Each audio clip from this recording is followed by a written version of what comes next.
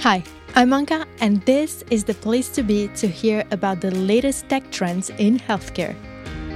Web3 is part of these buzzwords we hear everywhere, like NFTs, metaverse, crypto, or blockchain.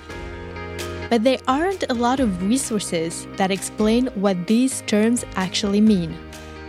When often you will simply hear that Web3 is the logical evolution of the internet, that it is a decentralized online ecosystem, or that it relies on blockchain technology. Not very clear. So you are probably left wondering, what exactly is Web3? What impact can it have on your activity? And how is it different from Web 1 and Web 2? Well, today I will do my very best to explain what Web3 is in very simple words. Welcome into the Meta Health.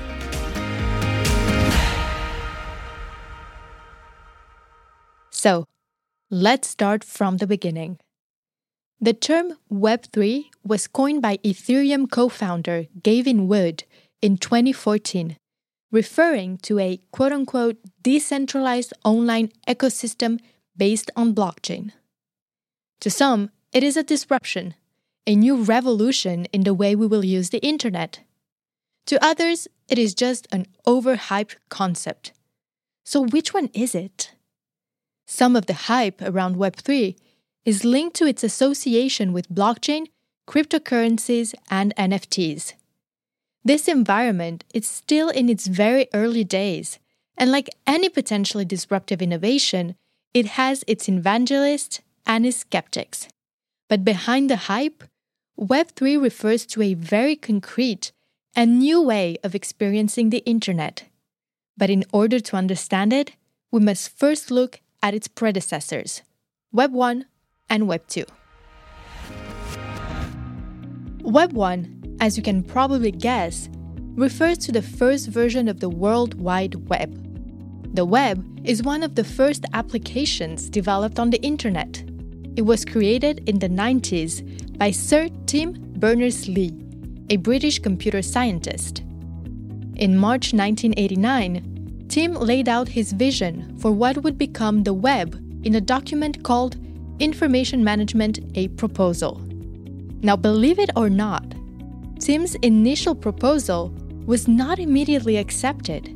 In fact, his boss at the time noted the words "vague but exciting" on the cover.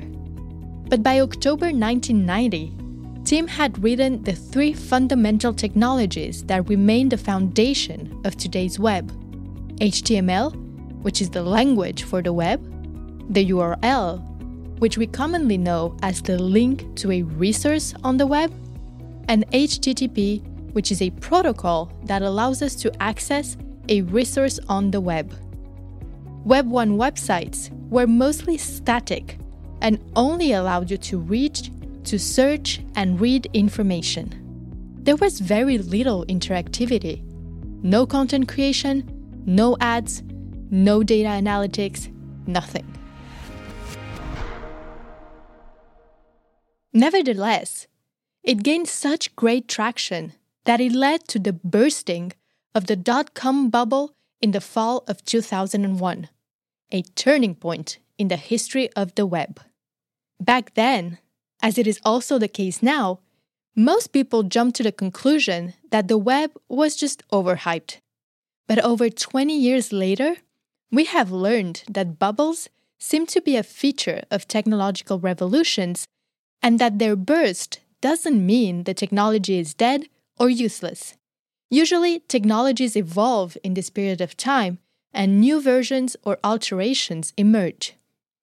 This is how Web 2, also called the social web, emerged. One of its main features is that it is interactive, meaning that users can also contribute to the internet and are not simple consumers anymore. The Web 2 is a set of common principles and features that tie together a group of sites. For instance, Web 2 sites are native web applications instead of software. The business model is focused on services rather than licensing, and platforms are participative.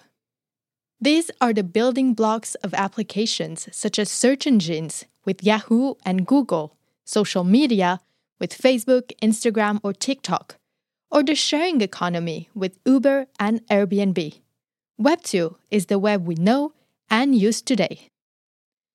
One of the downfalls of Web2 is the concentration of value in the hands of these tech giants.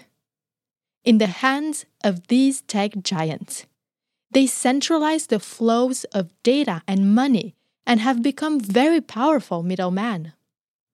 It is therefore not surprising that the next evolution of the web is oriented towards more decentralized and supposedly democratized ecosystems. So here we are. We have reached Web3. There is not one definition of what Web3 is, but rather a set of convergent ideas of the natural evolution of the web we know today. The vision is to have a system in which you can do pretty much everything you do today, but without having to go through these tech giants. To implement this vision, several tools are at our disposal, such as blockchains, cryptocurrencies, or NFTs.